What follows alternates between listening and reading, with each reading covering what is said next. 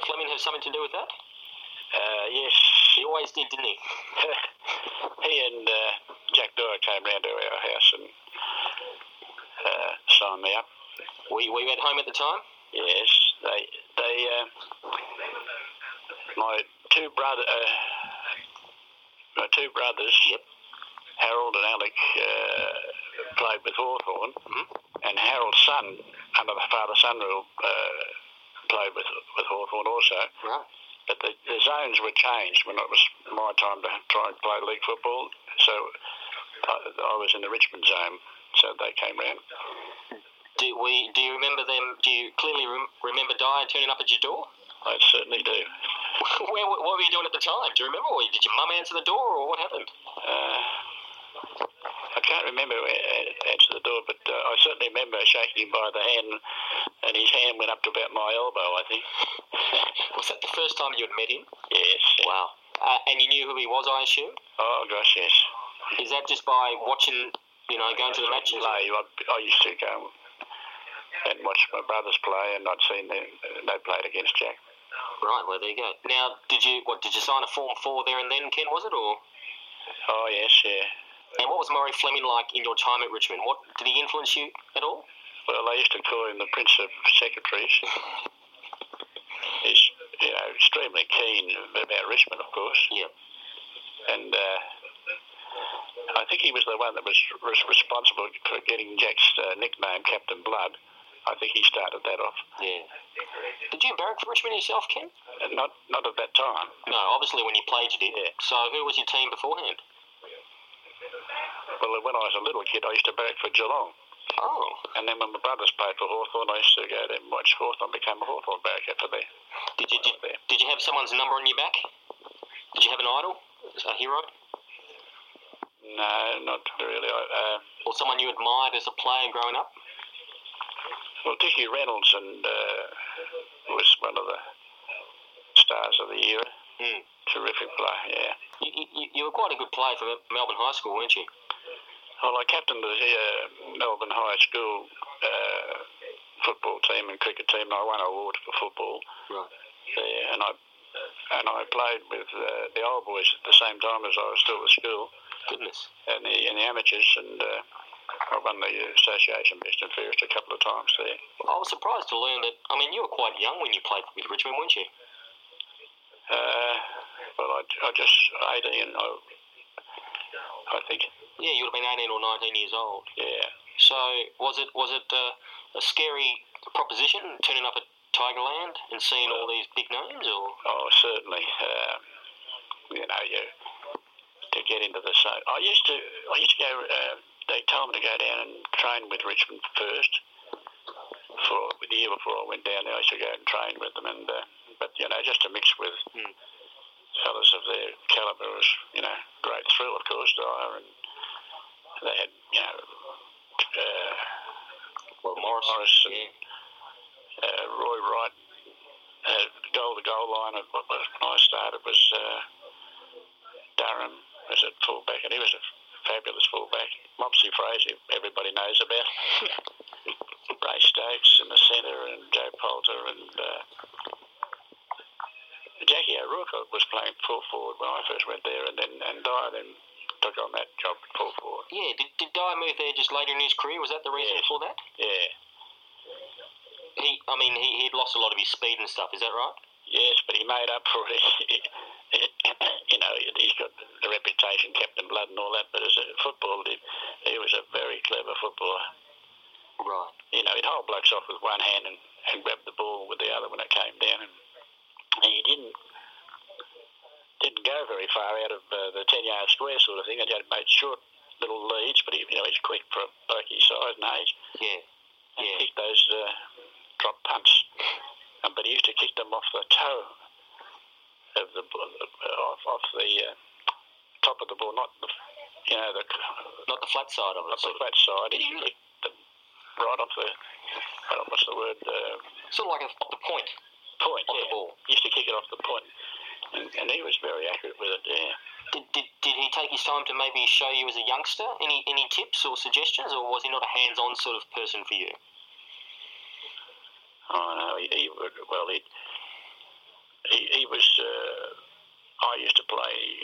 like roving and forward pocket. Yeah. And he was very clever. If he was in a position, he'd tap the ball over the back and give you a run into an open goal, things like that. Yeah. And hold people off shepherding. He was a terrific player on the forward line. So you would rove to him often yourself when you started? No, Bill Morris and Roy Wright were the ruckman then. Well, that's a fair education in itself, isn't it, Ken? With Bill Morris? Yeah. Oh, gosh, yes. He was a fabulous player, and so was Roy Wright. Yeah. But Billy Wilson was first rove, and I used to spend most of my time down in the forward pocket because Billy Wilson wouldn't come off the ball when he had Bill Morris rucking to him, you know. He wouldn't want to. No, who would? Well, Morris had that gliding action, didn't he, through the air? Oh, he was fabulous. He had amazing judgment. Mm. And Max Hoppy, they talk about ruck rovers and all that, but Max Hoppy used to play in the ruck with Bill, and he used to block fellas out so Bill could get a clear run at the ball. And he wasn't always recognised the value he was to Bill, I don't think. Right. He was a great player in that sense. And it's interesting that off the field, Bill was obviously kept quite to himself, very quiet. Bill Morris? Yeah. Yes. Oh, yeah. Yes, he was. He was a fairly quietly spoken sort of a fellow, Bill Morris. Did you find everybody respected him as a footballer? I'll tell you. Yeah. Did you? I mean, were you someone who you were close with Bill yourself at all, or did you find you sort of didn't mix in his sort of crowd? No, not really. Right. Yeah. I mixed more with Bobby Wiggins, you know, and he could kick a ball from the 10-yard square to the centre. Oh.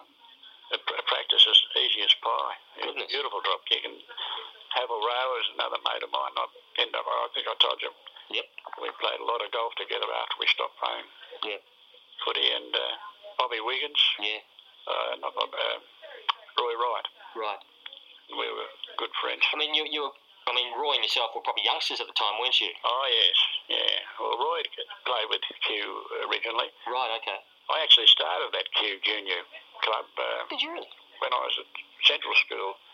I was about 13 and the Melbourne Boys League had started. Yeah. So I organised a group and we joined the Melbourne Boys League. At that stage, it was a pretty rough old show, I tell you. Oh yeah, absolutely. And was Roy part of that? No, he played later. Yep. But he didn't play football for a long time because he had rheumatic fever. And he virtually went almost straight into league football without playing much as a younger kid. Did you find it hard to stay in the Richmond side at that time with so many great players? Oh yes, yeah. I mean, who was sort of like your main rival that you would fight for a position for? We had Billy Wilson was the top rover, and Ronnie Evans and myself and Ray Horde came over from Collingwood. We used to sometimes run three rovers. Oh, okay. And changing on the half forward line, the forward pocket. Yeah. But it was a very good side in those years to get into. Oh, absolutely. Was there a particular ground that you found it tough to play on, Ken? Or a particular crowd, opposition crowds that were more vocal than others? Collingwood probably. The Collingwood outer would ever go at everybody. Yeah, especially Victoria Park. Yes. Wasn't the nicest place to go. Oh yeah, it was just another game, but everybody liked to beat Collingwood. Yeah. Especially Jack. Yeah. How would you describe Jack's style of speaking to the players? Well, his pre-match address was the same every week. We'll, knock them down philosophy, of course, in the first quarter, and then we'll play football and win the game in the next three quarters. But he was notorious for that. And he sometimes what he was saying sort of didn't make sense, really, did it? Oh, he knew what he was talking about, but he used phrases which he became famous for, pair off and threes and all this sort of business of training.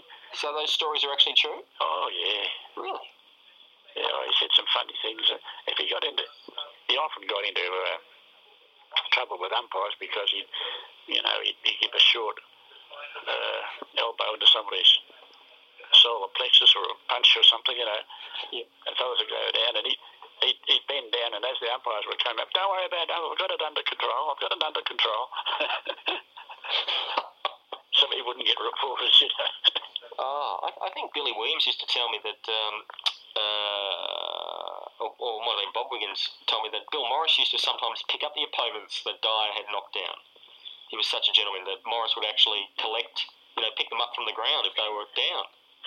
Would that surprise you at all? I mean, Morris was such a gentleman, wasn't he? Oh, yeah, he was.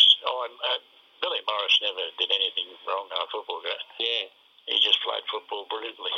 Yeah, absolutely true. You played in quite a famous match. It was Jack Dyer's last game. Do you remember that? Yes. Do you have any particular memories of the day or what happened afterwards? He kicked 8 goals. Yeah. In that last game. Yep. It's fabulous. Where did you play in that day? Do you remember? I was in the forward pocket and roving, yeah. Was there any celebrations afterwards that you can recall yourself? Like, was it a special occasion? Was the players aware? Well, the whole day was. Right. The fact that everybody knew he was going to retire. Okay, so he'd announced that. Players wanted to win the game, of course. Yeah. He had announced it too that he was going to retire? Oh, yes. Yes, we all knew he was going to retire, yeah. Were you one of the people who carried him off the ground?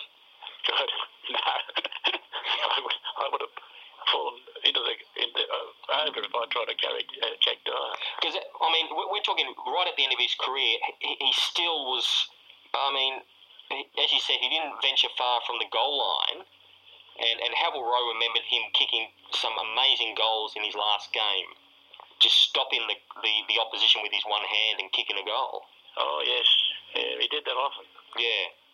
Oh, he was a terrific player, I mean, he got his reputation as Captain Blood and all that, but, with breaking collarbones and all that sort of stuff, but, just his ability as a footballer was terrific. Well, playing next to him, especially in that last year of his, did you notice that he was maybe looking a bit tired, a bit old now, and it was maybe right at the end of his career?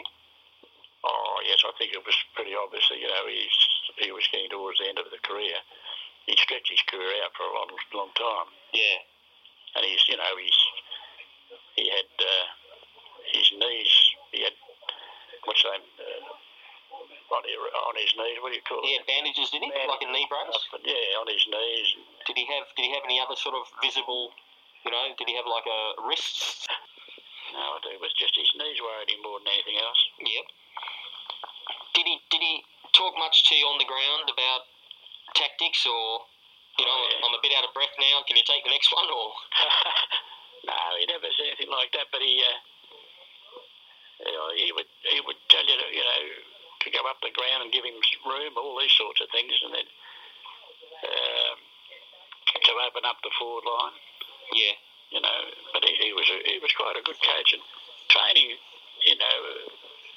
like the smaller blokes on Thursday nights, he'd always send them in earlier.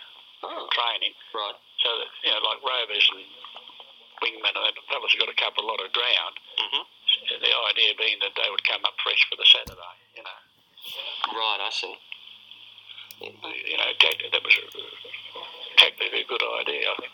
Just a few more questions, Ken. It was interesting. You had Jack Dyer and you also had Albie Panham as your coach, and they were two very different styles of coaching, weren't they? Yes, the big difference. Albie Panham was an excellent coach too, but his philosophy was more like the modern style of keep possession. Right.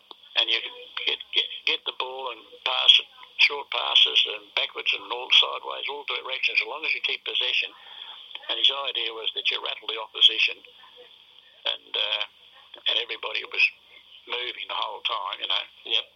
And he himself, he could be facing down the ground, and he pretend as if he was going to kick straight down the ground, and he sees somebody on their own across almost 90 degrees away, and he just, as he got to kick the ball, he just turned his foot over and he could step past the ball like that very cleverly. Wow. Yeah, he was a very, very good coach and a fine player, wasn't he? Alvy Panham? Yeah. Oh, yes, he was a brilliant player for Collingwood. Yeah. The mosquito fleet, they used to call them, I think. That's right. Yeah, there's several of them, smaller players, and they used to do that style of football. Well, there was a point there where Dyer and Panham didn't see eye to eye, wasn't there? Where I think Dyer took Panham's... Oh, sorry, Panham replaced Dyer as coach. Do you remember that at all? Or? Of the first? Yeah, or was that before your time? No, I don't remember. I think that was... Because who would have coached you in the reserves? Alvy Panham coaches in the reserves. Did he ever okay, you were always coached under Dyer in the seniors, were you? I think so. Yeah. Might have been a time when Alvy Panham was coach. Yeah. Well, there was a very famous reserves final match where you won by a very close margin against Fitzroy, didn't you?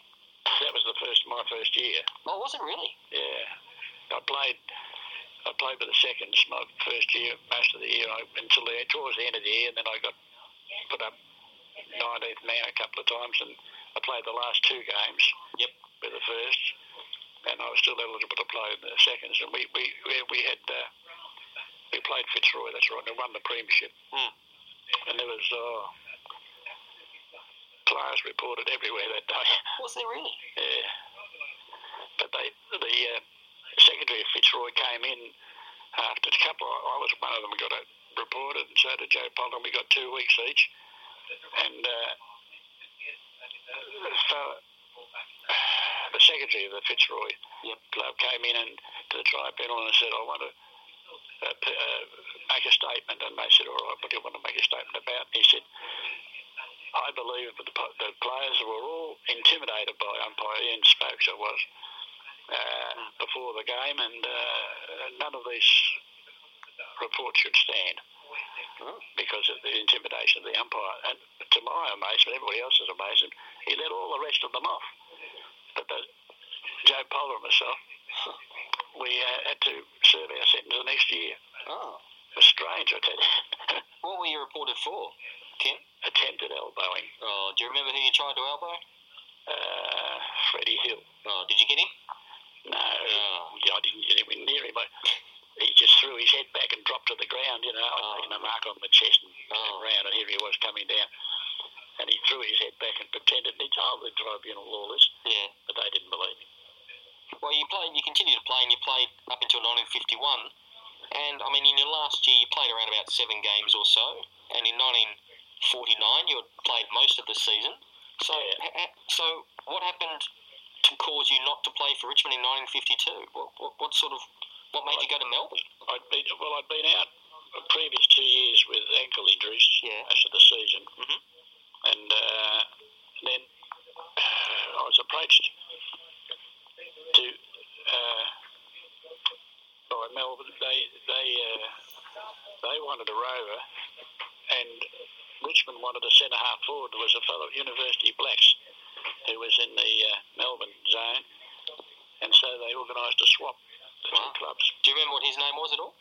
No, I can't. He may not have gone on to play again. I would have remembered it 5 years ago, but now I don't. I'm getting too old. Oh, no, your memory's going well. Your memory's fine. So you went to Melbourne. Yeah, I played in Melbourne in that first year. Did you play a few games against Richmond? Oh, yes. What was that a bit tough for you or not? Oh, I don't know. A bit tough. It was interesting because Max Oppie was on me in the back pocket, and I played cricket with Max and golf with him and all that. And he said, "I wish you luck, but don't play well on me." I think I kicked 4 goals that day. Wow. I was happy that I played reasonably well. Can you believe, Ken, that it was 62 years ago you played? I can. The age I feel now, I can't believe that. Can you? I'm still trying to play golf and all that, but I'm getting around all right, so I'm happy that I'm able to do it, and my wife's still playing golf. So. Oh, fantastic. And do you stay in touch with many of the former players or not? Well, Havel Rowe rang me only a couple of months ago. He comes down here to Rosebud and we have a game every year. And I think Max Oppie lives in Rosebud area, doesn't he? Yeah, Max. I played with Max down here. Yep. And he was a good golfer, Max too. Yeah. Yeah, so Havel and Max you sort of see a little bit? Sorry, you sort of you sometimes see Havel Rowe and Max Oppie? Yeah. Well, I played a lot of golf down here and at Kew with Havel. Right, I see. And quite a few games with Max down here when he was he's a member of Sorrento, and Christmas time I played a few games with him. I used to play a lot with Lindsay Thompson. Of course, who sadly passed away, He was a terrific fella. He was a patron of Richmond. That's right. I mean, so he certainly gave a lot of time to the club or to the functions and stuff. Sorry? He would have given a lot of his time to Richmond? Oh, Lindsay was, he was a very keen Richmond supporter. Yeah. And his son, Murray, played with Richmond for a couple of years. That's right, yeah. And did you go or did you turn up to many reunions, Ken? Do they have many? No, I don't now. I'm living the country hick down here. I go up to town for funerals and weddings and to see the grandkids. The grandkids are good to see. They are, so. Yes. Well, just lastly, when you were at Richmond, were there a lot of the old players around the club? Oh, yeah. Was Perce Bentley around there, or Alan Geddes, or? No. Was Martin? Harley Priestley was there. Yeah, Martin Bolger. No, I didn't see them. No. It was mainly just the existing players. Oh, right, okay, yep. Well, that's great. They were a good bunch of fellas, you know. Oh, of course. And I went over to Melbourne then, and they were a terrific bunch. We met up on golf days. They used to have a charity day where the pros played and the league old league players set up teams, and we played at Peninsula. Yes. And I played with Max, Desrow, Havel Rowe and myself. We played. We won the trophy that 1 year, a couple of years. Yeah. And that was good fun. And meeting up with blokes you played against over the years. Well, nowadays, if you watch the football, Ken, you see that after the games, the Richmond players sing the theme song in the circle. What did you do after the games? Back in your days? No, well... You didn't have a theme song, did you? No, they just used to go and have a few beers. Oh, really? With the opposition? Or just... Where would you go to have a few beers? Sometimes some of the opposite fellas would come in, but I wasn't drinking myself then. Oh, okay. And I didn't go or stay long for the festivities after each game, but there was a bit of that went on. There's some good memories there, Ken. Oh, well, as a kid, you hope the day comes that you might play league football. But, I enjoyed it. I won a fourth best and fairest 1 year, and the big trophy was a toaster. A Murphy Richards pop-up toaster, which was the early ones of the pop-up toasters. And how long did that last you, Ken? Well, as a matter of fact, I gave it to a friend of mine who repaired it, and I think it's still it's not still going, but they had it for a long while. Wow. But it was a prize going all that long. Do you know what the person who came first and the best and fairest would get? I think very much in those days. Havel Rowe remembered he got a armchair. Oh, right. He was able to pick an armchair from Ben Alexander's or something like that. Well, Ben Alexander was one of the sponsors of the club, you know. Yeah. That's terrific to Richmond. But getting a toaster's not too bad, Ken. That's a fair effort. I got a blazer at Melbourne as a trophy. Oh, that's not bad. Because I didn't have one, and they asked me what would you like, but I got third best and fairest at that first year at Melbourne. Right. And Jimmy Carble asked me what would you like for a trophy. I said, well, I haven't got a blazer. So I got me a Melbourne blazer. Do you remember what year you finished fourth at Richmond? I think it was probably around 48, 49. Yeah, when you played a lot of the games, yeah. Yeah, well, early on I was sitting on the bench. Oh, right. That's not always fun, because you could only come on if anyone came off, couldn't you? Well, yeah, and also you only got 30 shillings if you sat on the bench, and if you played, you got £3. 30 shillings wasn't much then, was it, Ken? No. Couldn't get you much. No. Hey, did the coach sit on the bench as well? Oh, well Dyer was playing, actually. I was playing. Yeah, so that's right. Did Dyer ever take himself off? No, not to my knowledge. No, you need him on the field. He was crooked on you if you played and went off. Oh, was he really? Really? I got knocked out in one game, and in the last quarter, and